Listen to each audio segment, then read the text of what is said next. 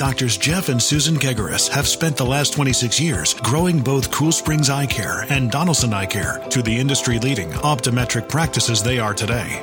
Striving to provide the absolute best healthcare experience possible, the Kegarises authored their first book, One Patient at a Time. With 8 chapters and 135 lessons, you'll quickly see why One Patient at a Time is currently the #1 new healthcare released book on Amazon. Pick up your copy of One Patient at a Time today. From the in-office studios of his eye care practices in Nashville, Tennessee, it's As I See It with Dr. Jeff Kegaris, your source for eye care education and receiving the type of patient relationship you deserve. It is time for a patient revolution. And now, your host, Dr. Jeff Kegaris. Good morning, good afternoon, good evening, wherever you're listening to this podcast. This is Dr. Jeff Kegaris coming to you from Cool Springs Eye Care, representing Cool Springs Eye Care and Donaldson Eye Care in Nashville, Tennessee. And I'm excited to have you join us for As I See It one more week.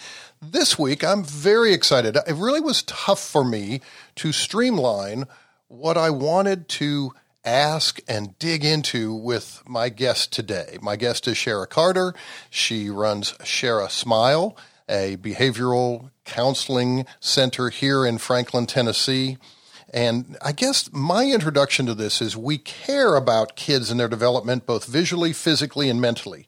In our vision therapy practices here, we're often faced at the outset with 2 subgroups of kids, particularly early teens. One who is very intellectually smart, yet struggles to achieve what parents feel they should be doing academically. The second are those kids for whom reading and studying has just always been a struggle. Concentration may be difficult, if not a painful pursuit for both the child and the parent.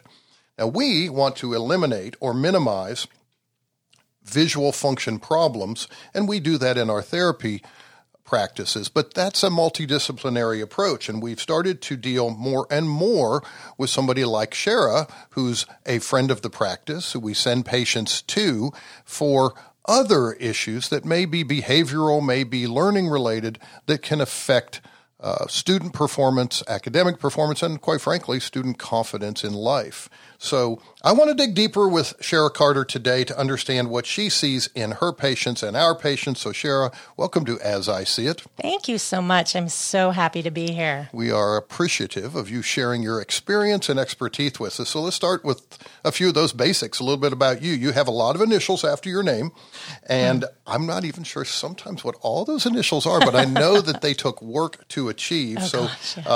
You're a licensed professional counselor. You have a master's in education, correct? Education and counseling. Education and counseling. And those only kind of scratch the surface. So let's go back a little bit farther than that. This is not your first rodeo here in Nashville. You went to MTSU, right? I did. Tell me how you evolved into all this. So my family, my dad's side of the family is from East Tennessee, Morristown, and most specifically Dandridge. So we lived a lot of different places and landed in Morristown, Tennessee when I was in middle school.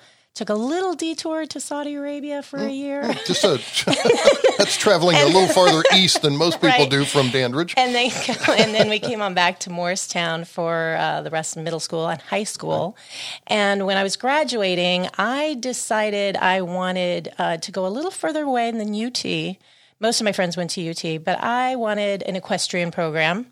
I wanted to go into education, and I wanted to kind of be far enough away so I didn't have to visit every weekend. So Smart. MTSU was a really good fit for me.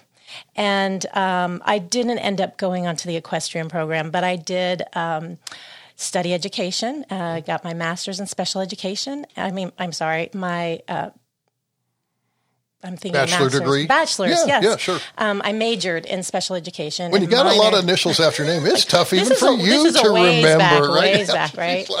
And I minored in elementary ed.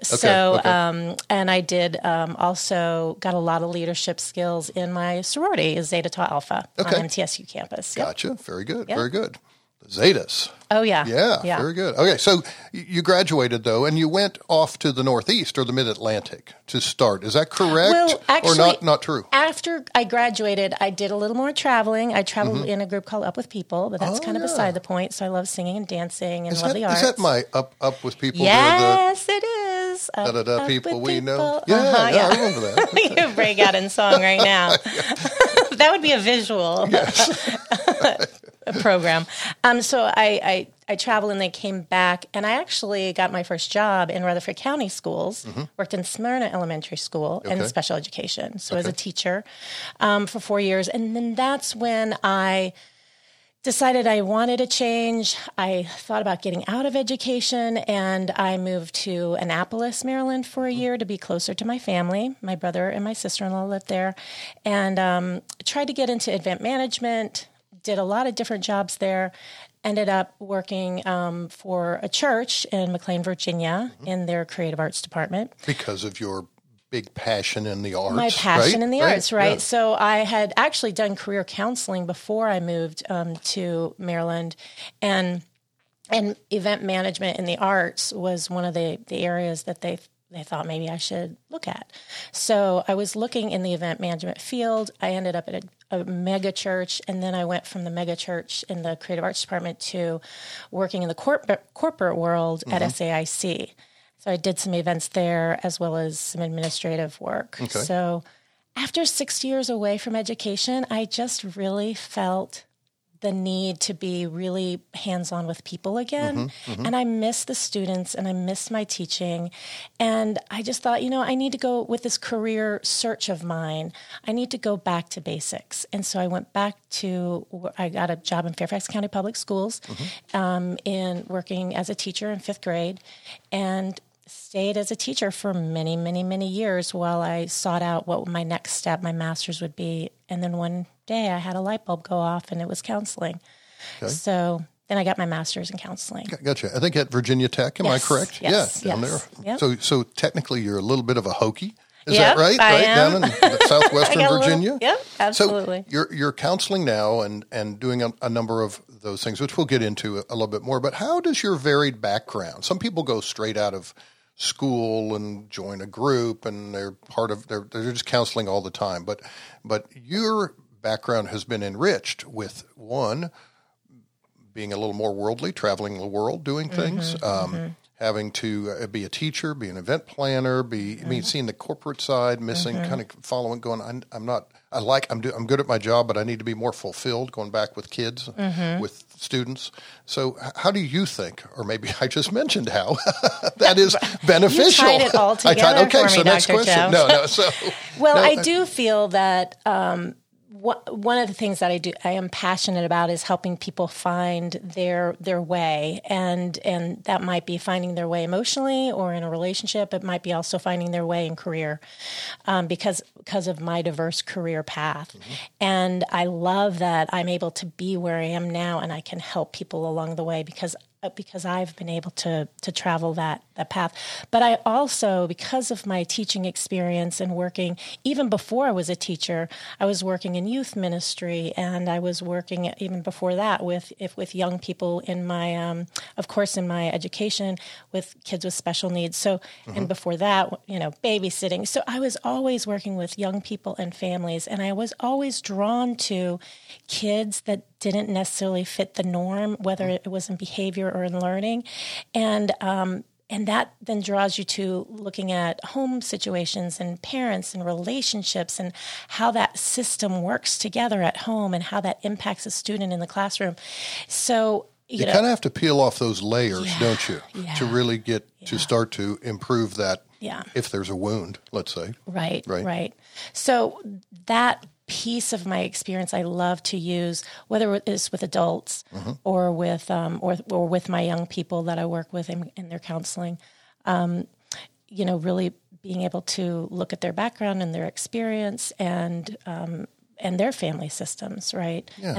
And their work experiences. So if they're adults, so we see, staying on that theme of kind of peeling the layers, getting into root causes, we see a lot of teens, in fact, that are maybe misdiagnosed or conveniently diagnosed as ADD, ADHD, when some of their difficulties are they've got visual processing or visual learning or visual motor skill problems, and what they're looking at on the page is not what maybe you or I are looking at, think about. And so we have to get down to the basics of visual processing, et cetera, to make somebody, to help them in that, to build their confidence. But we also recognize that there's more to that than just vision. That's where you come in, as I'm sure you see people that have more of the ADHD, ADD diagnosis, many accurately, and some it just, I needed to put you somewhere, and that's what we're calling this. So how do you get to root causes of some of those behavioral issues? Are there tests that do that? Is it more conversation with you? Is it a combination? So with me, I would definitely be talking to parents and talking, if the young person is my client, I'd be talking to the young person. So I do a lot of conversation, a lot of talk therapy. We might be doing some other things as well. But because of my experience in the school system, and especially with special education, and I was a high school counselor as well, and knowing the ins and outs in the educational system, I'm able to oftentimes help guide parents through what that might look like on the education side and how long that process might take.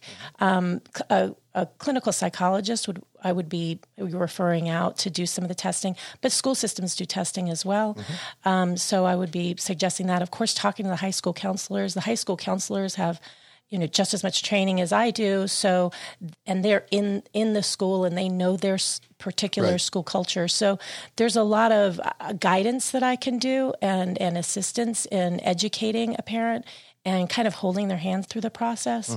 But ADHD is a common go-to when a student has a hard time focusing in the classroom. And you know as much as I do that there are so many reasons a student may not be able to concentrate. So it's hard. I do think it's so hard. I know for myself, for a teacher to be able to peel back all of those layers because they've got so much to look at and so many students to think about. And I know it was really hard for me when I had students misbehaving to process through all the details. So there could be neglect at home. There could be a lack of basic needs. You mentioned vision, hearing. There could be social issues, bullying, or not even like official bullying, but just social issues. We've been talking more about ACEs, adverse childhood experiences, that a parent or a student may not even be aware of that could have caused a capital T trauma or a little t trauma in a student's life. They may not even be aware of that it might be buried, right? And so that could create a difficulty for concentration. Autism has a very wide spectrum. A student might have a difficulty filtering out visual or audiological or tactile stimuli. So it might be difficult for them to focus on a task at hand. There's so many barriers to learning, and the traditional classroom is so full of all of those things, right? The visual, the audiological, the tactile, and even sometimes smell, right? So it's funny that you say that, because today we had a representative from one of the companies bring in lunch, which the staff always really likes. Hey, thanks, they had a little education brown bag session, but they brought in Chinese food. And so this whole office, to me, smells like, I can't get over it smells like P.F. Chang's in here, which is a nice smell if you're eating there, but not distracting to not you. necessarily, when we're doing a podcast. I'm going, do I smell like, lo mein? Oh, my goodness. Anyway, so those are, I think it's really hard for parents, and I would even say sometimes as a teacher, to recognize that things that small could make an impact on a student's learning and ability for a student to focus, but they do. Your background and creativity and love of the arts allows you to incorporate some other pretty novel things, incorporating the arts in some of your therapy. Is that just for people that have an interest in that area, or do you find out that's another angle that is a kind of a nice arrow in your quiver that helps? It's more an arrow in my quiver. So I really like to allow a client to kind of direct what they're comfortable with, and I might throw something out there, and they might say they're comfortable with something, but I can tell they're maybe not. So we might kind of back up a little bit. It's really, really important in the therapeutic environment for someone to feel safe, feel heard, feel understood. And so, I have found that young people are a little bit more open. As adults, we kind of come in with preconceived ideas of what is therapy and what should this thing look like. Some people have no idea, which I love that as well.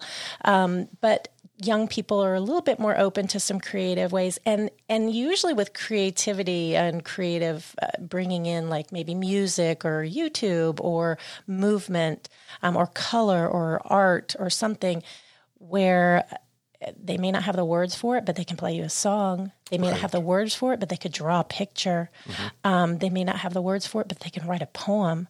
And then you have that as a springboard to further discuss, what does this mean to you? And when did this first stand out to you? And tell me about the line in that lyric and the way the guitar is strummed or the way that person is singing that's meaningful to you. So there's so many different avenues for discussion when it comes to the arts. Sure. And yeah, I'll use any little tool in my tool belt to kind of open someone up. Pretty neat. If you're just joining me, we're talking with Shara Carter, who is a licensed professional counselor, practices in Franklin at her practice, Shara Smile. She's a friend of the practice and a person that we look to for helping our people and patients with many of life's struggles, issues, and dilemmas, and in cooperating with us on many of our vision therapy needs and visual processing patients. So I want to go through a few of the services that are available, Shara, that you offer. So let's start with teens, all right? It's not getting easier to be a teenager. No. And it's also difficult because it's quite a different teenage experience than what parents and certainly grandparents experienced, right? For a whole host of reasons. But what issues do you see that affect teenagers when it comes to peer pressure and acceptance that might be uniquely different now in a virtual world that we didn't really think about? Right. Well, I'm going to give a 3-second pause on that one. Okay. Because I think your listeners probably have their own idea. I want everybody else to think, and I'm probably going to say what you're thinking, which is social media and screens, right? So social media, our screens on our phones, our screens on our computers, our screens on our TVs. I mean, we've had the TV for a long time, but the way we use the TV in the home and the way we use the computer screen in the home is so vastly different. And it's so hard to get away from a screen.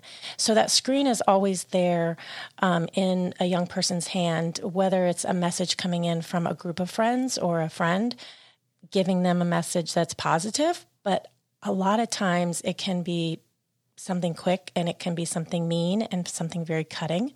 It's very easy for young people to compile and create group chats, group texts, with Snapchat and with so many other areas of social media to just send, you don't really think through things. It's just easy. It's quick. It's fast. And it's really hard to get away from.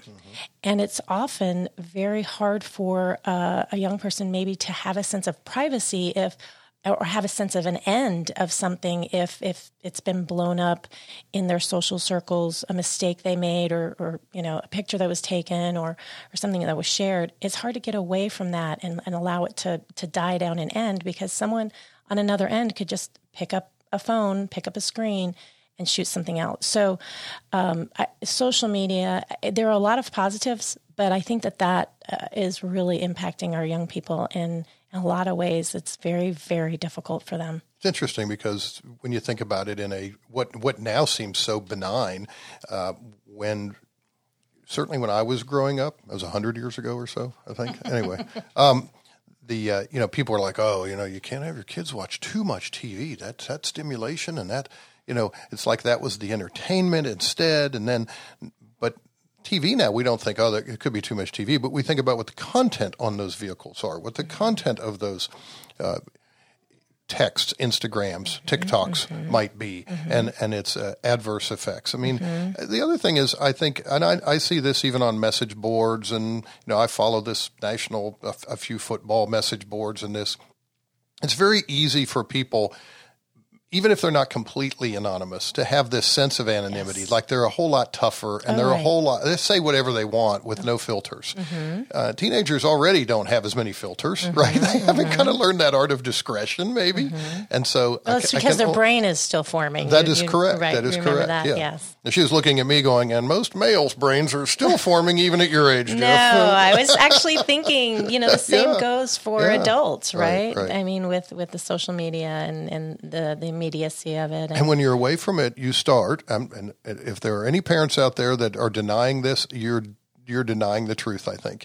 If there's something you're really into, and you're listening to it, watching it, you follow it on a thread, and you haven't checked it in the last day or 6 hours or 2 hours, it could be just even the news. There's this compelling desire to get back to it. Oh, I've got to check it out to see if I missed something. Imagine you're a teenager, and it's not my area especially, but I can only imagine as a teenager, I got to get back there and see what people have said. What are they saying? Who are they talking about? Do they say anything about me? How am I being perceived? Oh, I got to defend myself. Exactly. No, I don't. I mean, exactly. Unbelievable. And what a distraction from just being a kid. And right. It's tough enough just with all those hormonal changes and everything else going on, let alone these type of things. Right, so, exactly. Gosh, exactly. Anyway, okay. So that's tough on parents, though, too, right? Yes. Because parents have to deal with this. You deal with a number of families, and you deal with parents that may say, I need your help in being a better parent or understanding this with my child. I'm kind of at my wit's end, hopefully not to that point, but I need some help. This is not trending the right way.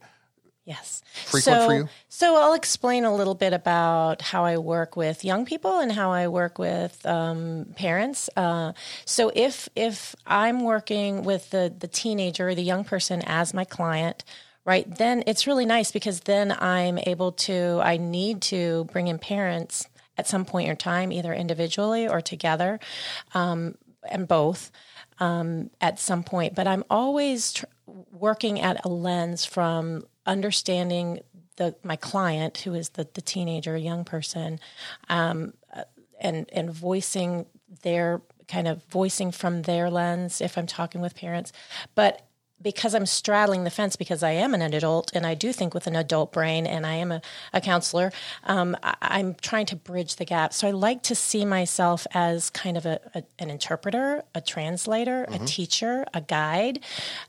So as I listen to the young person, the student, and processing how they're interpreting their world, how they're interpreting what their experience and their feelings are, and then I'll bring parents in and I'll listen to how they're processing the information, how they're communicating, how they're experiencing their young person, and then I really try to help build understanding between the two and build that bridge and educate both sides, because when we're inside the relationship, sometimes our emotions, strong emotions, blind us to other aspects of what might be going on.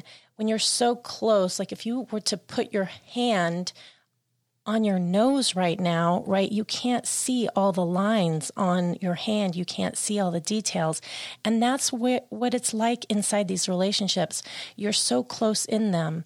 You can't think through it. It's harder to think through it in a logical way. And those emotions really make it difficult to think with your prefrontal cortex, to think logically.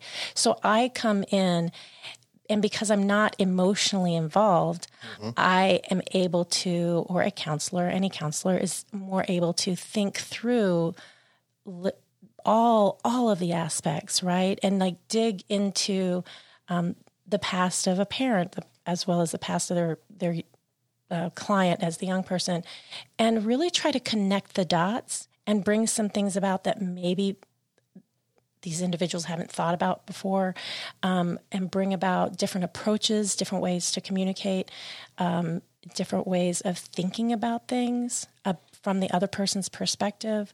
So, yeah, I like to think of myself as kind of that bridge between the two. Now, when I'm less of the authority, I know perfection, and more of I'm your guide. I like that along the way. There is no one way to make this exactly right. No, because we're all different. Yeah. We're all so different, and we're all working from such a variety of life experiences, right? Like our fingerprints are unique in and of themselves, and how much more unique and special and different are our feelings and the way we think through, the way we think through things.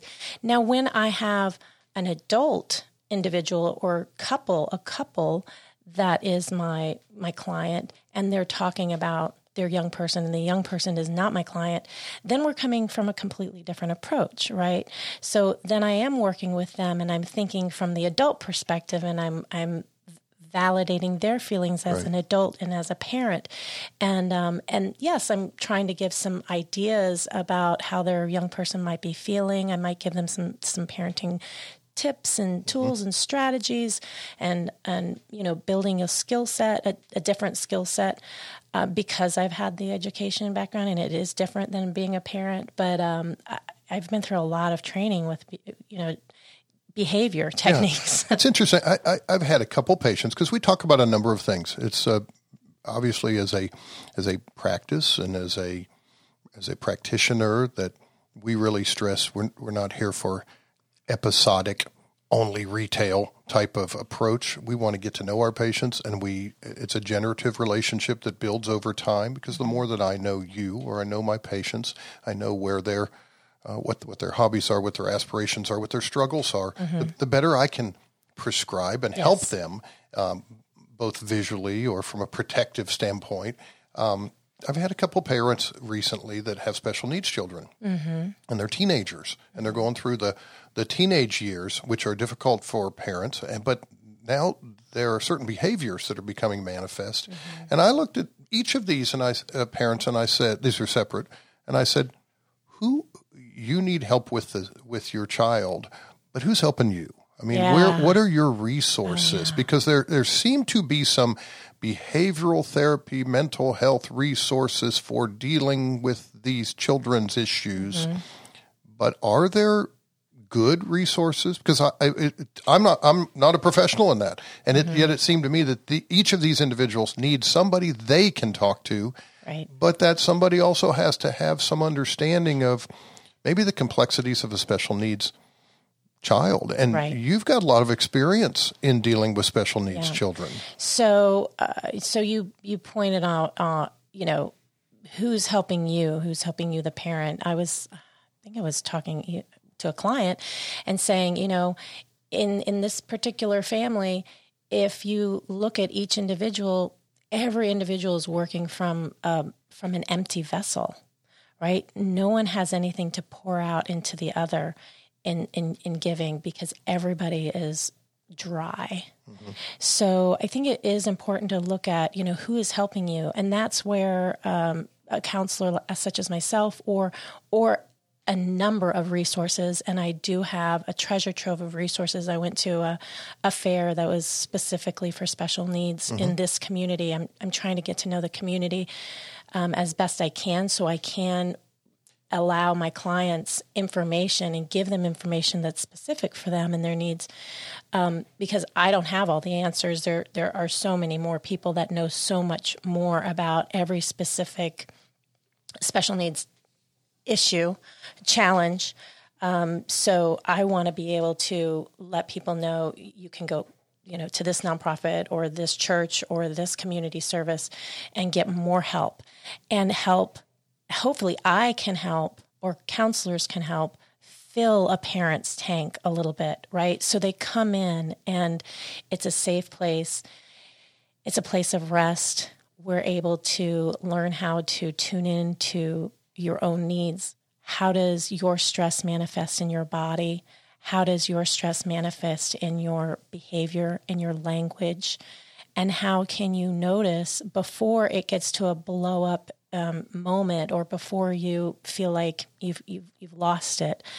How can you kind of walk it down, take a break, take a breath, and rethink? And how can you kind of train those in your household? Like, this is this is my symbol or this is my sign for I need to take a time out. I need to take a moment to think before a parent, and even sometimes a young person, goes beyond their limit and says something or does something that they know is going to be damaging. I think the way you just described that to me will resonate with some parents that right now they're going, no, who's this again, and where is she? I'd like to talk to her. So I hope so. With that, for today's session, this is part one of a couple of sessions that we're going to have with Shara on some topics. But for this session, I want you to know, our audience, I've been talking with Shara Carter. She's a licensed professional counselor and a friend of Cool Springs Eye Care. You can visit her at her practice here in Franklin by going to Shara Smile. That's SHARA SMILE. On Seaboard Lane.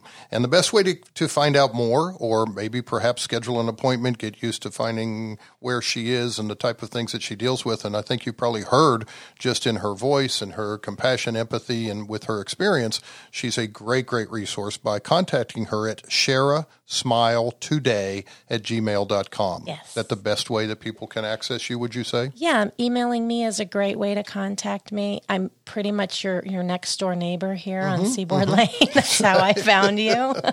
So if you know where Dr. Jeff is, you can find me pretty easily. Very good. So, please send me an email.